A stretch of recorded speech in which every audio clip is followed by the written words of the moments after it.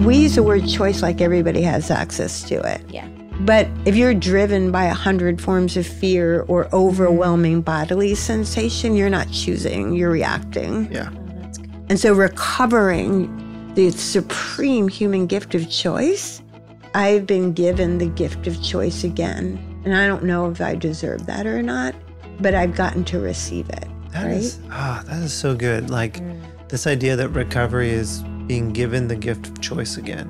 I love that because even in my story, it's like I feel like through the way I've chosen to live my life and the energy I've put into growing as a human, I'm not as much a product of my environment. I'm more a product of my choice, like my behavior, my hard work. Yeah. Welcome to the Living Centered Podcast, where we enter into honest conversations about pursuing a more centered life, rediscovering, reclaiming, and rooting in to who we truly are. I'm your host, Miles Adcox. I'm your host, Lindsay Nobles. I'm your host, Mackenzie Vogt. And I'm your host, Hannah Warren. Hey everyone, we have got an incredibly special episode today in honor of National Recovery Month. Working at Onsite over the last 3 years has expanded my view of recovery, and I'm really excited to chat about this topic with two of my favorite team members. We invited our VP of Clinical Services for Milestones, Christopher O'Reilly, and Clinical Director, Kathleen Murphy, to join Hannah and I for a conversation all about recovery. What that means both from their personal and professional vantage points. As you'll hear in this episode, they come from different backgrounds around this topic, but I love the way that it facilitated interesting conversation, caused us to ask deep questions, and I believe invites us all to examine the areas in our lives that we can live more into a recovery lifestyle. I'm so grateful for how they vulnerably shared their own stories.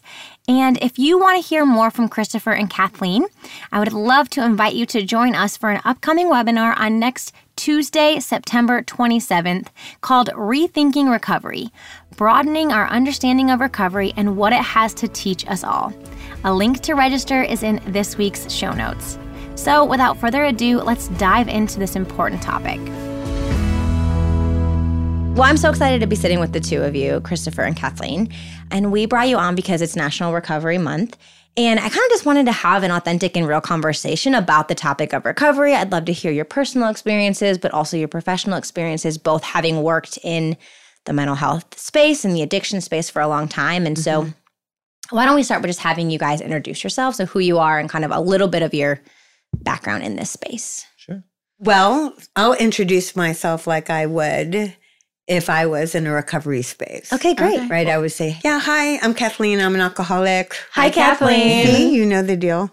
I have been actually working in recovery for most of my life. I got sober when I was 25. Anyway, I've been sober for a little over 39 years. It's impressive. I consider that the greatest miracle of my life. And when I say that, what I mean is, before this moment, like I got clean on July 27th of 1983. And the reason I consider this the greatest miracle of my life is because before that moment, I simply could not remember, no matter how I hurt, who I hurt, no matter how I swore to God, swore to me, swore to anyone else that I wasn't going to do it again. I could not remember not to pick up and drink or drug or act out no matter what.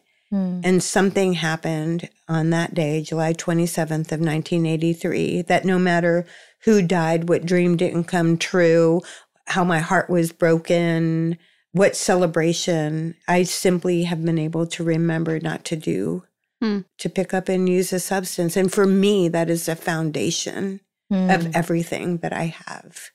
And so I'm just really happy to be here today to, talk about that. And as a person that has kind of a more traditional 12-step recovery, I feel really open and expansive to include other people in that, because I created for myself a definition of recovery. And I say that this recovery is a way of life. It's a practice, and relief is an event, and recovery is not an event. It's a way of living in the world.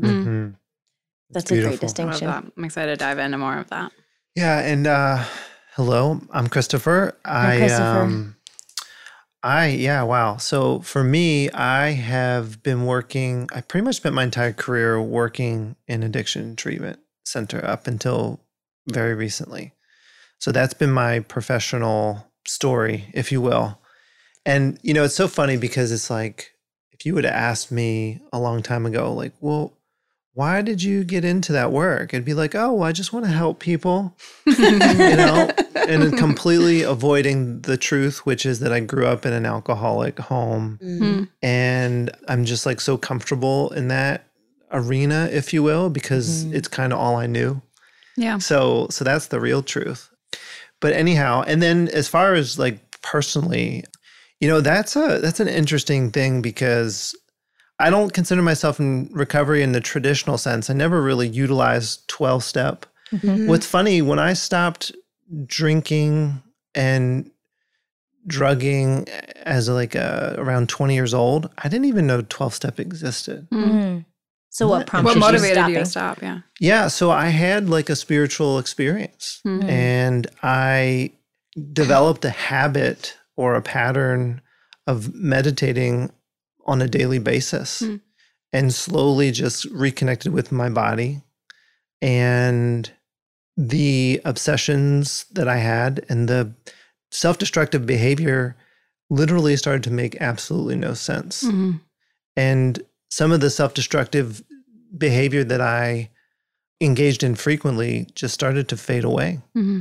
And within a short period of time, like stopped drinking, stopped smoking, stopped eating certain foods, stopped spending time with certain people. Mm-hmm. I think my friends and family thought that they were nervous because it was such a dramatic shift.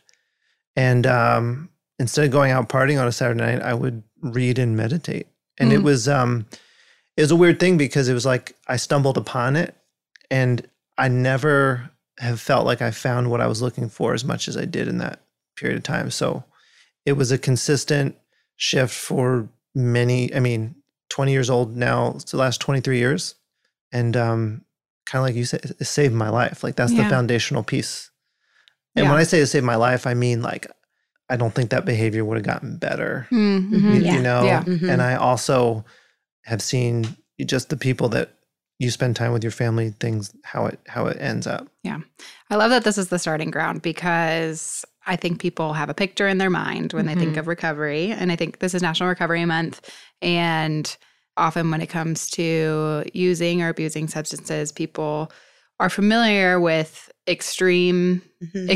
So addiction that overruns life or needing to be completely sober. And I love that has saved your life, Kathleen, and has been a miracle for you. And I also love that recovery can look different because I think sometimes we can count ourselves out of these conversations. Like, well, I don't really know what I have to glean from this. I'm not a quote unquote, I'm not an addict or whatever. And I think until I kind of worked in the mental health space too, I didn't really think recovery applied to me. Yeah. So maybe we start there. Like, what is recovery? How would we define that? Well, one of the things I want to say about even the conversation that we're having here, I want to situate it in history. Yeah. Because before 1935 or 1936, there was nothing available. People that drink like me, and I'm a person that you think of, like I'm a lethal weapon when I drink because my body reacts differently to that substance than the average person. When I drink alcohol and I get tipsy, I have a physiological reaction that says, give me more. So in a way, that's an allergy because the definition of allergy is an abnormal response to a substance. Like if I have an allergy to strawberries, like let's say I would break out in spots or whatever, but I wouldn't be trying to hide strawberry juice in my house. Right? Yeah. And I wouldn't be figuring out ways that I could get strawberry juice. But you're still having an abnormal response. Yeah. Right, like that I would have this response. And so the reason that recovery has been very protective about defining itself, because like when I'm listening to Chris, for an example, I would never have stopped drinking at that point. I couldn't. It wouldn't have like, done I'm a person that's been to 14 rehabs, and I'm a person that wanted to quit with every fiber of my being, but was simply unable to do so. Even though I caused serious bodily injury to another human being because I was driving drunk and I hurt someone. Yeah. And I'm going to tell you, I didn't want to be the person that did that. But for me, it's a dangerous conversation that I hear when people are like, well, let's drink in moderation. Some people are able to do that because drinking and drugging causes them problems, but it's not the same as it is for me. And I think it is really important that we make that distinction. Yeah. But I don't think that we can go, recovery is co-opted only by those people. those people who have that But that abnormal. needed to happen first so that people, because there's a huge stigma. Do you think there's stigma now? There was stigma way back then. I don't know if you know this, but Chris and I have known each other for years. Yeah. And I had no idea I was going to get to work with you again. And and I know because we've worked with thousands of people that people die regularly, who have, this illness. And so there's a distinction between problematic use Yes. That's right. and addiction, like alcohol addiction or substance addiction. But I don't think you need to be in total, complete addiction in order to be in recovery. That's right. Yeah, and I think that's a really great distinction. Like what Christopher was sharing, I think even as you were describing, like I started doing this and I started replacing this and I changed who I hung out with and I changed the foods I ate and I changed how I spent my time. And I was like, oh, that's a lifestyle change. That's recovery as Kathleen defined it. But if I would have walked into a meeting and people were talking like this, I would keep on thinking, oh, I could do that. You but could the do problem is I couldn't. Yes. Yeah. Exactly. And I was trying. And so the traditional 12-step kind of way, this was the first program that was able to help people actually stay sober. Yeah. Was learning how to live sober and connect with other people. It was a revolution in the 20th century that opened the door for people to be able to say, hey, I need recovery and I might not be suffering that bad because the bar was raised. Yeah. But, I am standing on giant shoulders, people who suffered way more than me and who took risk of courage to be able to get sober or clean, right? When it was very difficult to do. And I'm aware, even as a female. Yeah.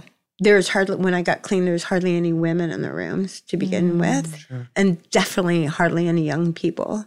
And that's all changed because there was a ground that was laid that allowed people to begin to go, hey, maybe that's not the end all be all, but it was definitely a starting place. Yeah. Right. And now there's like refuge and other forms of recovery that I completely love and participate in. Awesome. But I want to make sure that addiction got its real.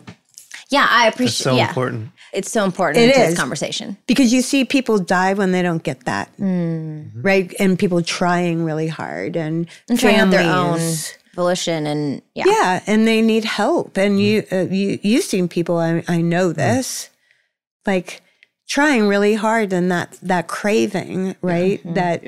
That not being able to bring into consciousness with sufficient force. Yeah.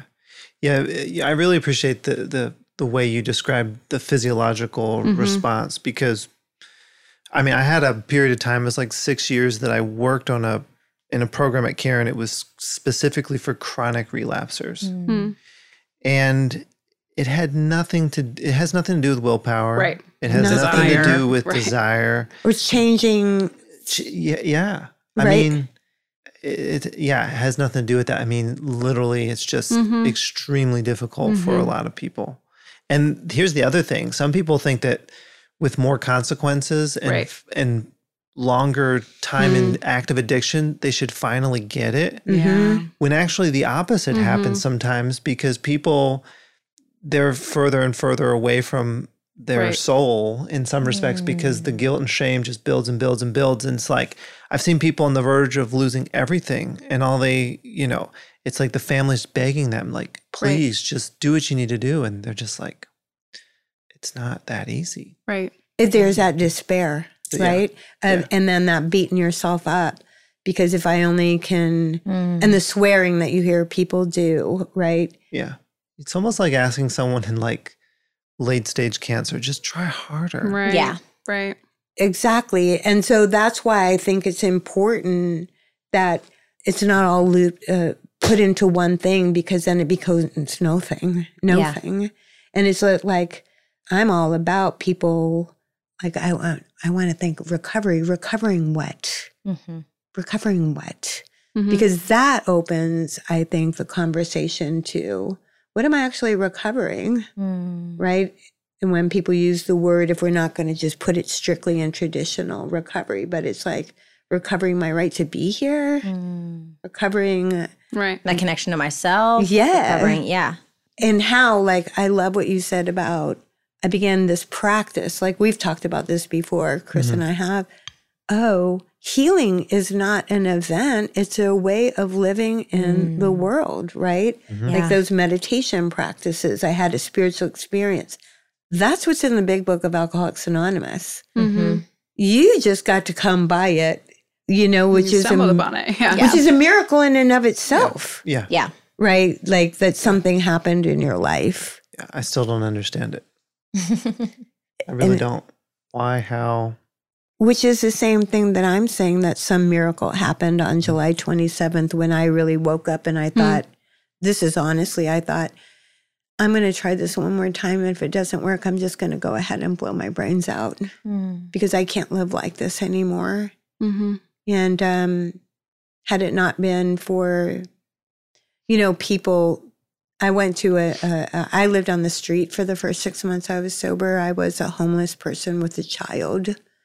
And I have a saying, God saved me from people trying to help me because I never got help by the people that were trying to help me. And I was living on the street, but I would go to the AA or to the 24-hour club in Fort Worth, and people there were treating me like I had something to offer rather than I was a broken person needing fixing. And so what I saw was that I was obviously just disturbed or hurt. Yeah. But people, when they think that they're helping you, they come from the one-up position and they remind you that you're broken. And what I saw, the miracle of recovery, was that people were inviting me to participate in being of service to other people when I thought I had nothing to offer. But they're like, you do. You have something to offer. And I didn't believe them, but I would just, one of the earlier things that I learned was bring the body, the mind will follow. Suit up and show up and come with us. Like these cliches, right? Yeah. And I remember the first day of my entire life where I was at this rich person's house because I was invited there with these other sober folks. And I thought, what? Why would I go? I have nothing to give. And they're like, no, come on, you're going to come with us. And I'm like, okay. And here's this woman that's living in splendor and she's poor on the inside. But I had like a week or something of being sober and she related to me. And as she related to me, I remember this feeling of hope. Yeah. Seemed to kind of come up from inside of me. And I didn't make that happen. It wasn't from me. I was still living in the street. Nothing changed. But then I realized it wasn't about things changing. It was about something on the inside changing and shifting. And then I'll just say one more thing and be quiet. And it was from there that being able to accept when people were extending their hand to say, come with us, come have coffee. That's what helped. Come, like, you're funny, like things like that. Yeah. And it was from the generosity of this caucus of women who created this program in Austin, Texas called Family House that accepted women with children because I couldn't go to treatment because I had a child. And I would have to leave her. And it caused, like you talked about, guilt and shame, more guilt and shame. And I had to be in treatment for a year because I needed a safe place for a long period of time because people continue to drink for a reason. And usually this is our specialty here at On-Site. Yep. That underlying trauma that comes up with full force once you're sober. And, you know, for a long time, and I think you know this too, it's like we weren't treating trauma for alcoholics and addicts. Yeah. Yeah. You have to be sober. To be able to engage with that? Yeah, because if I'm so caught up in shame because I've, you know, left my child in a hotel room to go get high, it's hard for me to deal with. Right. Yeah. And a lot of times you're dealing with not the stuff that was done to you, but the stuff that you've done, the shame and the guilt that comes from. Because when you're drinking and drugging, you're a lot of times you're doing shifty, you're doing shady stuff. Shady stuff. Yeah. You two are two of our biggest trauma experts. Christopher, you help lead a program at Milestones, which specializes in trauma treatment. And Kathleen, you are, I feel like, a specialist on all things trauma and helping us even reshape how we see that and how we address that here. How does this all intersect? Like, I think you're going there a little bit right now, but how does trauma inform our healing process, addiction process, our brains, our bodies? Where does all of this lie? That's a I great know question. it's a big question. But, you know, I remember having multiple conversations with clients in the past, and this was when all my training and experience was all just addiction specific. And I would often talk to clients about how challenging the journey is. If life teaches you early on that to like connection equals pain, you know, like whenever you try to be vulnerable, there's pain, whether it's in your family or in relationships. And then somewhere down the road, you start to learn that your life depends on connection. Yeah. That's a long journey to make, from having to protect yourself from the world to utilizing the love and support from people. And, you know, I used to love to normalize that for people when you see people in treatment that they're not letting anybody in and this and that, like they're keeping everyone at a distance. And, you know, that helped them get to this point, you know, self-protective mechanism because of the family they grew up in or the things that they've experienced. And you can't just say, well, you need to open up and be vulnerable. It's like, are you kidding me? Like, do you know what this person has been through? Yeah. But just honor that experience and that self-protective behavior. Because it served them. It served them so well. But now we have to help them get to a place where maybe they start to let people in. And I love what you said, Kathleen, and a big way to do that is to give people purpose. You know, like connect to them in that way. Don't just say like, I'm here if you need it. Be like, I appreciate you and like, thank you for being a part of this experience. Because nobody wants pity. Right. That doesn't make you feel connected or supported, but they need purpose and they need connection, which, you know, is a bigger thing. But or to remember, right? Like when you're saying the giving purpose, and I love that. It's like treating a person in a way that helps. I want to just personalize it. I want to go when I'm treated. When I'm treated like I matter, it's like I remember that I matter, because I don't think that I'm trying to create a new way of mattering. It's like reclaiming something that's been there all along, but that was long forgotten. And so when you are kind to me or act in a way that I have something to give. You're recovering something of yourself. Yes. Like you're like, like that's the mistake that I see that people make when they're trying to help people in recovery. And it's why I have the God save me from people trying to help me. It's not a question of whether people are like really want to help people, because I believe we're all very compassionate. But it's unskillful. And it's unskillful because nobody is going, okay, look at you, Mackenzie. I'm here to help you. Look at what you're doing to your family. Look what, and you're like, like, I already know I'm doing all that. That's not new. That's not new. What is new is like, oh, you want to have coffee with me? Yeah, I think you're interesting. You do? And then that piece comes up where you're like, what do you want? Right? The suspicious. Right. But it's like that way of being with people in a way that helps people remember who we, Like I'm a one-trick pony. I believe in inherent worth and value. Yeah. That it's not up for debate, non-negotiable. Agreed. And I think that one of the things that probably we share, even though our addiction or using stories are different, is about reclaiming the truth of inherent worth and value and who we are to ourselves, to our creator, to each other, right? And that we have a right to be here. And the other thing you said, I think was so important. When people have really been hurt developmentally, right? There's a difference between an adult being hurt. That's right. But that developmental wounding that changes brain structure, that when you've had a conflict with your primary caregiver or primary caregiver institutions, right? That you're trying to choose me. If I'm with me, I have to, I might lose you. And if I'm with you, then I lose me. And I don't know how to be with both at the same time. Hey friends, just wanted to pop in and say if you are loving hearing more from Christopher O'Reilly, I want to make sure you know about the limited series podcast we launched in early August called Treating Trauma. For 13 weeks, we are exploring how trauma impacts our relationships, our present, and keeps us from living the life we want to live. Every week, we talk to a trauma expert from Milestones, our one-of-a-kind, holistic, and specialized residential trauma treatment experience, to dive into the questions that many of us have around trauma. How does trauma impact our relationships? How does trauma impact our brains or our physical health? How do we show up for someone in our life who's experiencing the effects of trauma? And what does trauma recovery look like?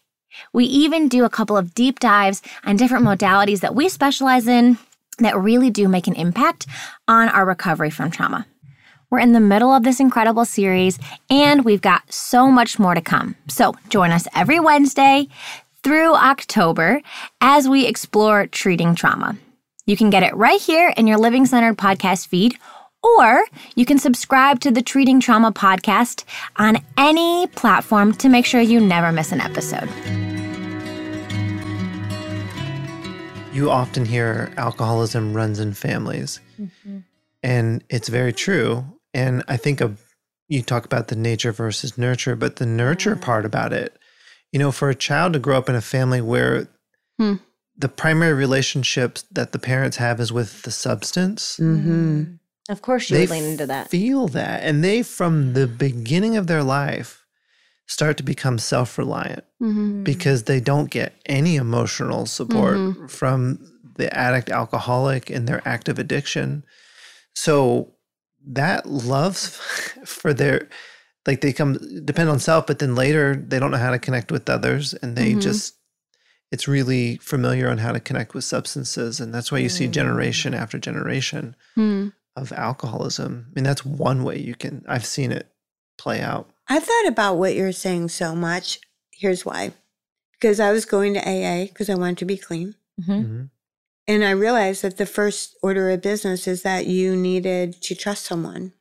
And it's like, if people have been sources of danger rather than sources of safety, and even though I'm trusting me and I'm bringing myself to places of danger, at least that's still a reliable thing, right? Yeah. And it's just like, so I realized the whole reason I got in the field to begin with, it was like, I'm like, oh, there's people like me who keep on chronically relapsing. And I began asking these questions to, I've asked thousands of people, what happened to you? What happened to you? What happened to you? And it was always unresolved childhood issues that we called abuse back then. But we didn't have the science that we have now. We had ideas about how brain structure is impaired and that where our nervous systems aren't developed. Yeah. And that you're talking about this, Chris, it's not just the attachment system, it's the whole autonomic nervous system. It's the salience network, which lets us distinguish between what's important and what isn't. Our default mode network, our executive functioning, all of that isn't, and our information going from right brain to left brain is impaired. So what do we do with that when if you've had less than ideal childhoods, that maybe did affect all of those things that you're talking about. You use substances. Yeah. Right. Yeah, but exactly. Like, I think that makes sense. Like, it makes sense. Yeah. So now, as someone who was going to AA and wanting to not, like, and maybe you were saying maybe people hadn't identified some of the childhood stuff or things like that, but someone now wanting to be in recovery, wanting to get clean, understanding the childhood, like, where do we go? Well, one of the things that I was thinking, this is a part of this conversation. One of the first times I heard I'm in recovery out of the context of addiction to substances or alcohol or drugs, in my mind, like that was what that was. Mm-hmm. And someone at Onsite said, "Oh, I'm a recovering codependent." Mm-hmm. Mm-hmm. And I was like, what? And so I think there's so many ways that we can cope and medicate that feeling, and alcohol and drugs work, right? Like, that's why you did that. Like, it served a purpose because you were medicating that feeling. But there's other ways that we can medicate that feeling. And so I think that is another invitation of, like, into this whole recovery conversation. Like, we all cope somehow, and some ways are more healthy or unhealthy than others. True. I actually think codependents have it worse. Yeah. Well, because if you're on my side of the street, you could at least medicate. Right. Yeah. Right? And it's like, I'm like, oh, that's that.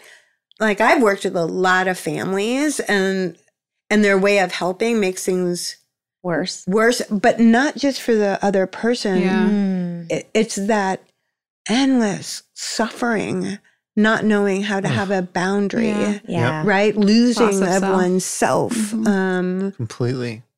Completely. The anxiety, the anger. The chronic stress and anxiety. Yeah. And if chronic stress and anxiety is the biggest cause of, like, heart attacks and other so many psychological issues.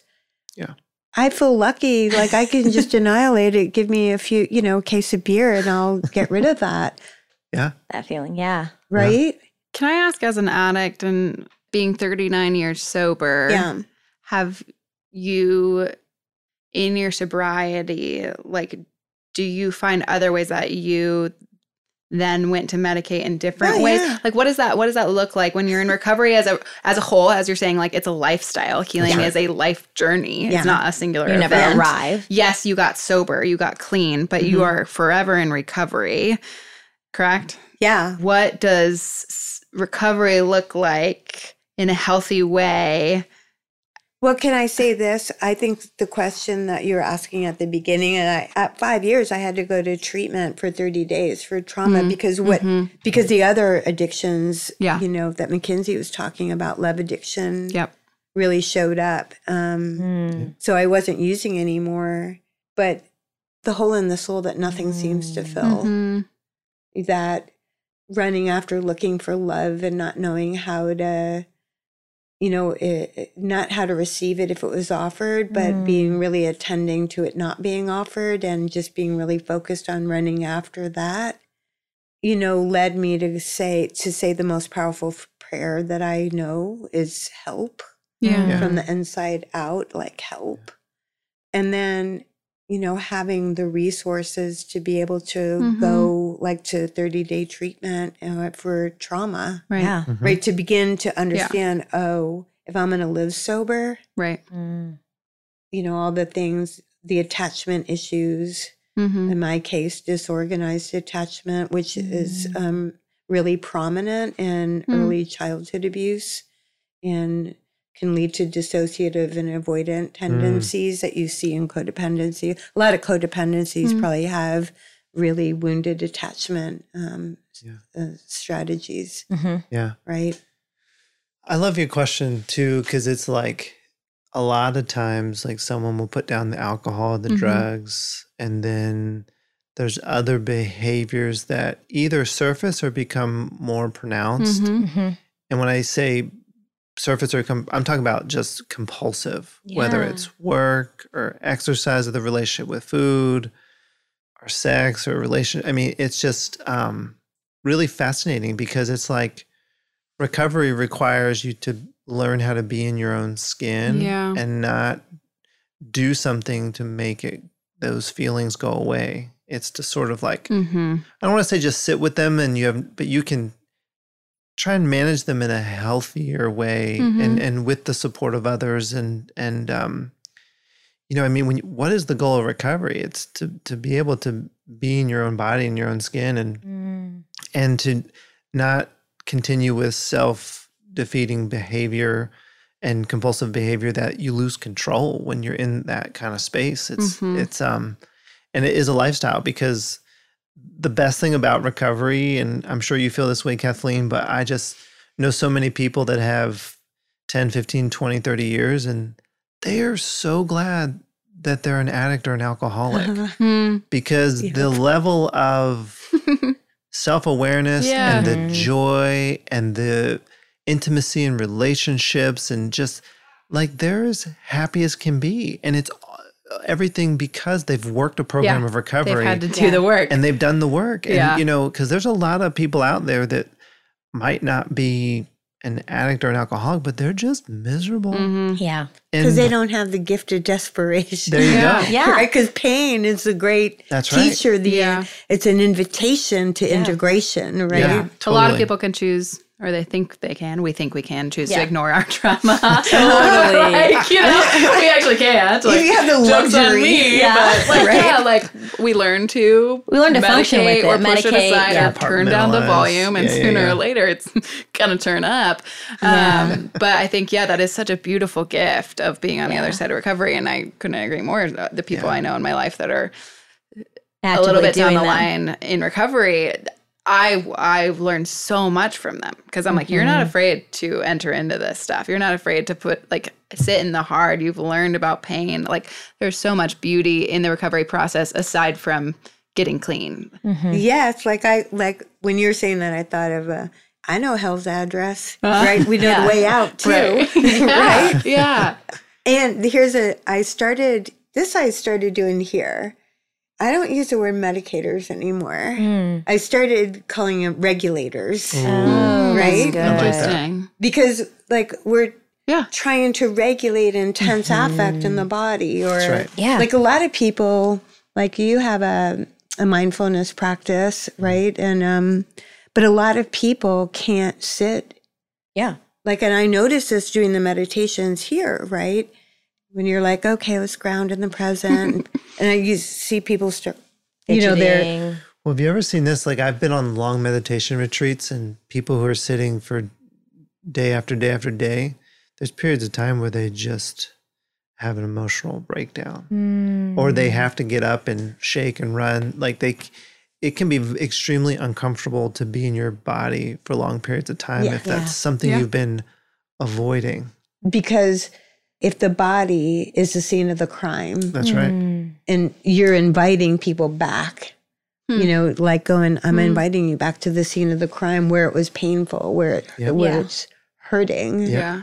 And can we clarify that the body that's seen in the crime, because trauma is also stored in our body, not necessarily an event happened to my body in the way people think of physical abuse. It could be that, but also an event happens to our body because of our autonomic nervous system and because of everything. Everything is in our body. Right. It's because if I break my arm, but I don't have it tended to, I just talk about it. Right. Yeah. It's going to impact the way that I use my arm. And so for me, when I think about trauma in the body, it's like the way that I'm acting now, because I don't know the difference between the past and the present anymore. And it's not a cognitive issue, but it's unbearable affect in the body that might be the past showing up, but I don't know that.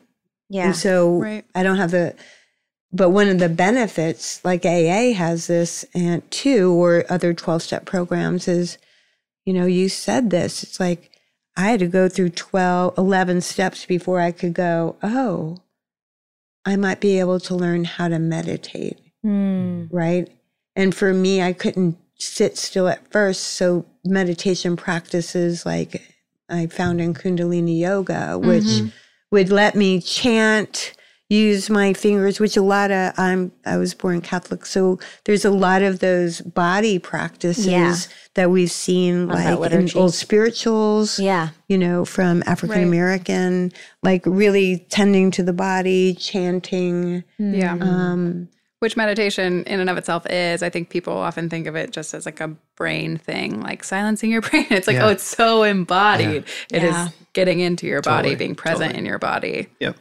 That's a big misunderstanding, right? Like silencing your, like meditation. Yeah, people, I can't, when it's like I can't meditate, it's like, well, it might not be easy at first, but it doesn't mean you can't do it. But yeah, I think so, Kathleen, because it's like, I know for me and a lot of the teachers it's like using your body as an anchor for this moment. Your body's always in the present moment. Right. It's the mind that's in tomorrow and yesterday. Yeah. So it's just being aware of where the mind is. Because if you're focusing on the breath to kind of keep you in this moment and you start thinking about Tuesday, okay, can you recognize it and come back to this moment? Right. I So love it's not that. even be okay. Because that's a moment of awareness, the recognition. Oh, I'm thinking about Tuesday. That's the That's it. That's it. That's It's too simple, though.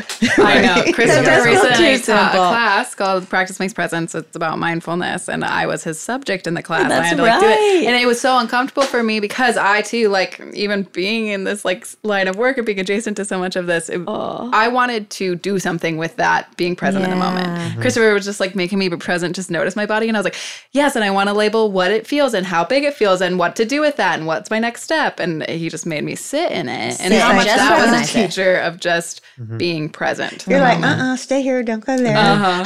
Don't go anywhere. You're doing the thing. Yeah.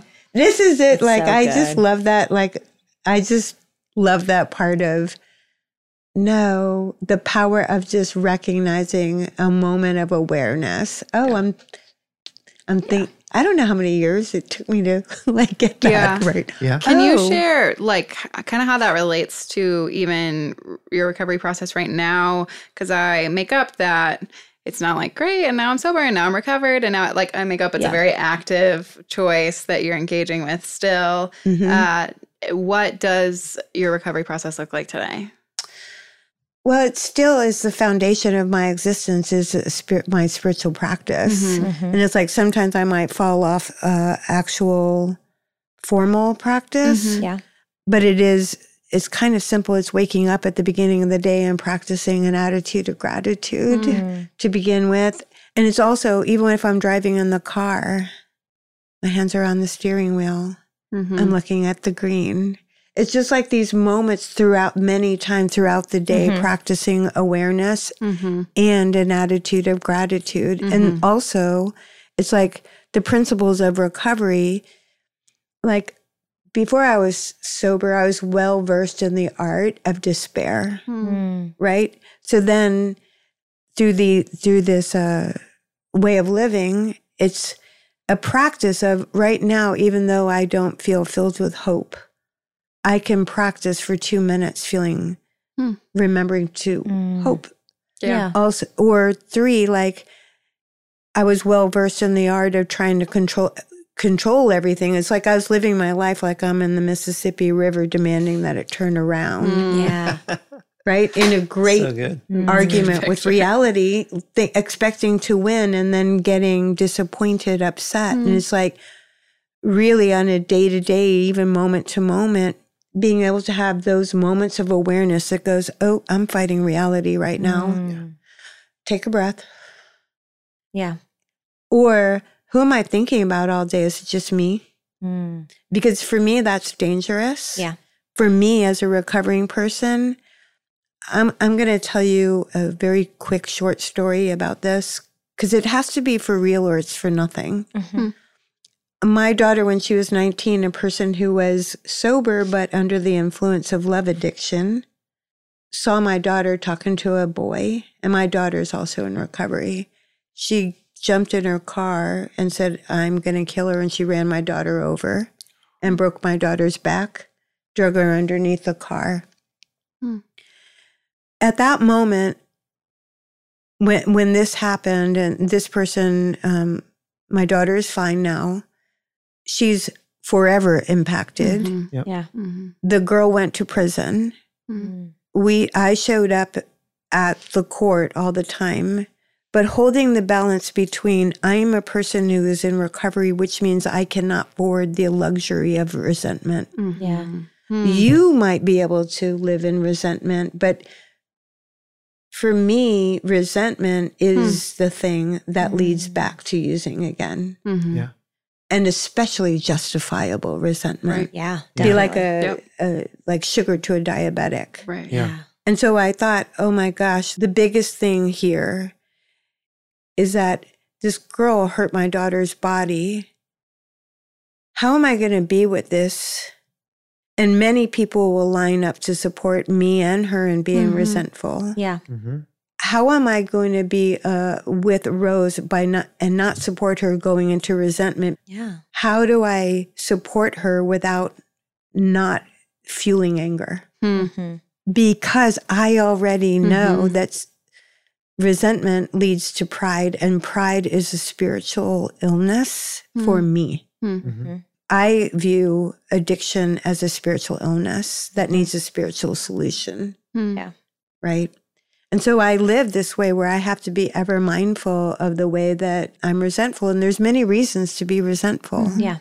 But I want to tell you this, that in our house that we live these principles, and the proudest moment that I've ever had as a mom is the day that my daughter said to me, Mom, I am not going to use this event to keep me as a victim. I am going to forgive her. We're asked to live in higher purpose and be called to that no matter what happens. And that we have role models in front of us, like all the time, because what we've recovered is the ability to use our minds in a creative manner. And that we can study history, and we can see that history is the study of people's suffering, and that people under harsh circumstance were still able to show up and give to others, care for others.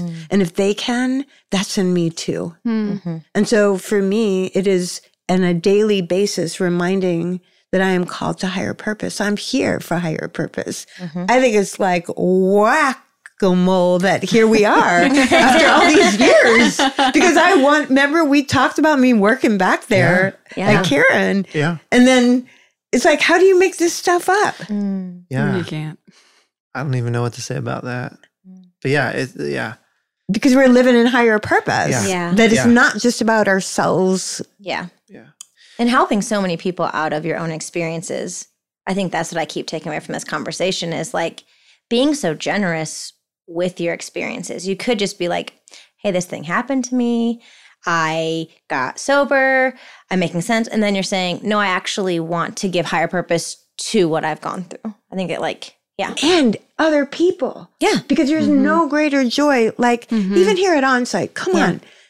Every Tuesday night, just show up 6:30, 7 o'clock. Yeah. You're hearing people that, we've got to participate with just a little bit. Yeah. Right? And they're like reclaiming their voice. Yeah.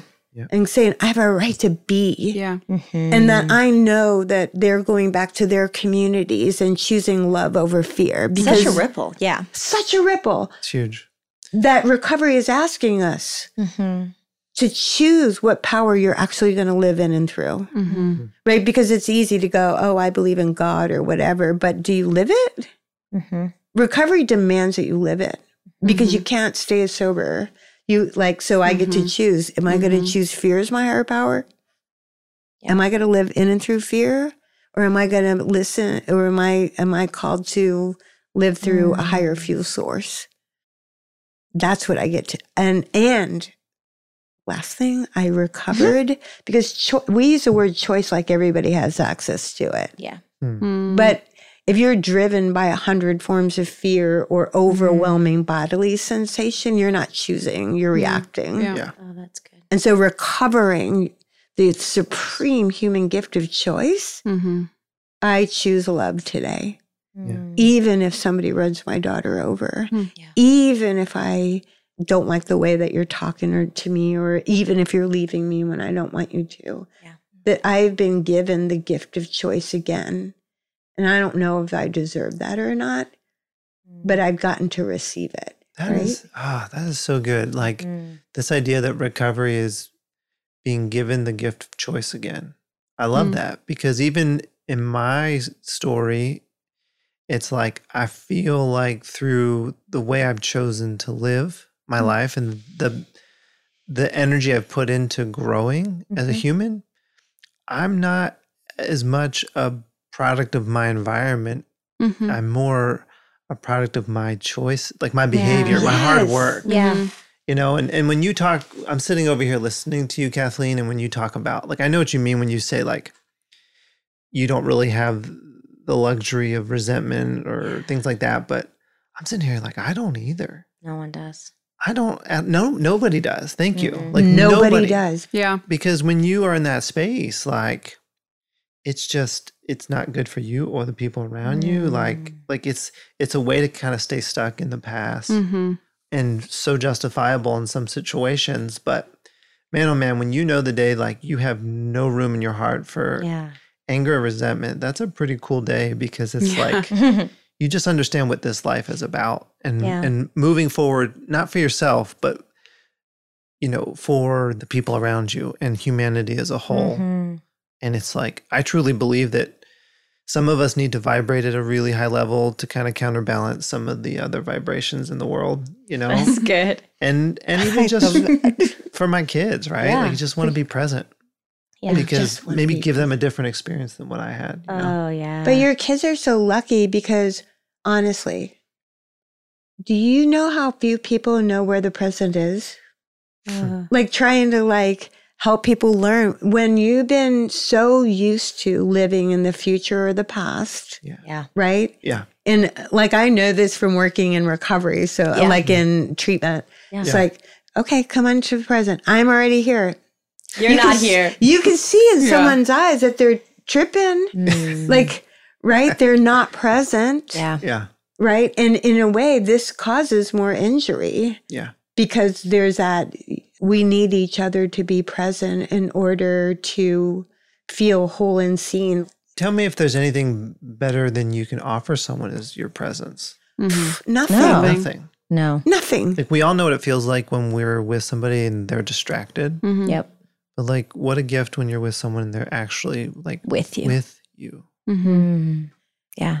I feel like when I'm in that, it's like, you know, like when some people you feel less than who you are, and then around some other people you're funnier than you knew you were, you're smarter, you remember stuff you didn't even know, right?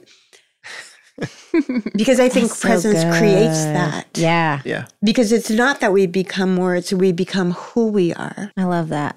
What greater gift we can give to other people, but also what greater gift can we give ourselves? Yeah. Like, when we're actually present with ourselves and be able to extend self-compassion and love and choose all those things. I don't think there's anything better we could do. Well, and if you can't be with yourself, I don't know if you can be with other people. Yeah. That's a We're mic just around drop. them. Yeah. That's a mic drop. Jeez, Christopher. Well, you know, it's like the whole thing, you can only give people what you have. Yeah. Yeah. I'm not sure a lot of people believe that. Right? When you say you can't love people unless you love yourself. We're like, but I love, you're like, Well, I've had interesting moments with parents. They're like, I hate myself. I'm like, Oof.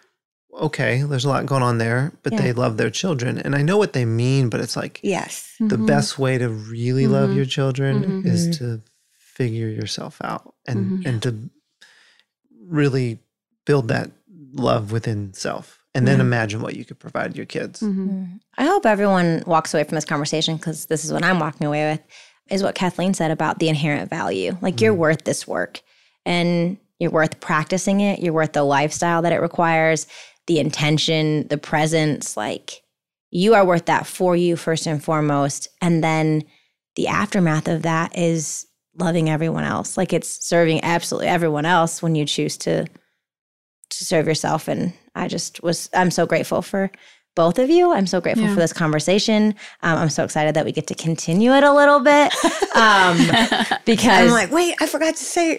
Yeah, I think there's so much more I want to keep talking about. But we're going to have you both on a webinar. So there's details about that in the show notes if you guys want to join us, because we're going to be talking about recovery and sobriety and kind of how those two things blend together, and how do we intentionally choose a lifestyle of recovery. And so I'm really excited about that, for one. And two, I was just wondering if you would leave us a little bit of encouragement. Like, what would be your encouragement for someone who's on this journey of recovery, no matter if it's day 1 or year 39? Like, what is your encouragement for someone on this recovery journey?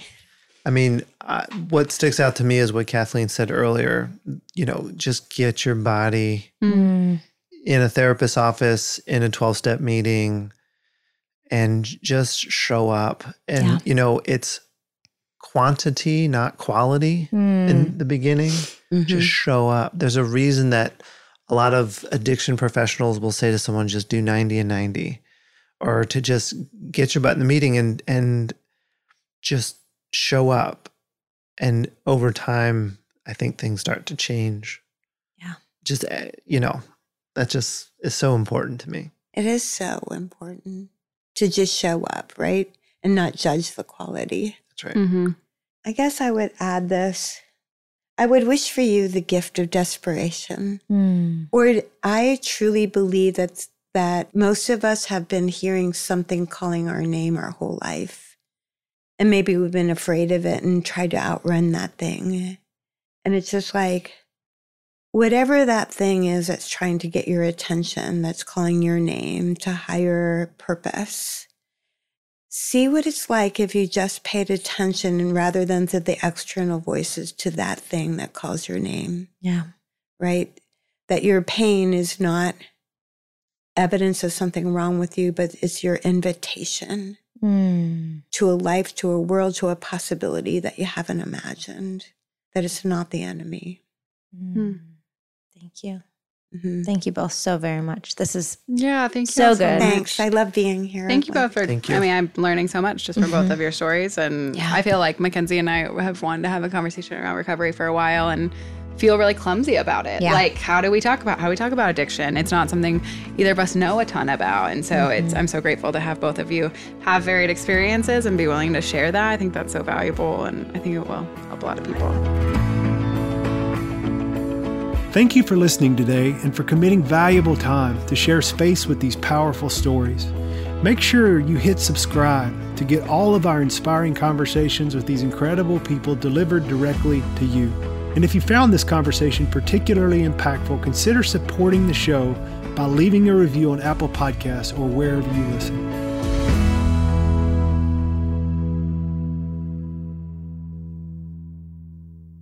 When our emotional health is suffering, many of us begin to feel alone and overwhelmed. If you're in that place right now, we deeply encourage you to ask for help. If Onsite can support you in connecting the dots with one of our programs or other offerings, our admissions team would love to connect with you. Simply call 1-800-341-7432 or visit onsiteworkshops.com.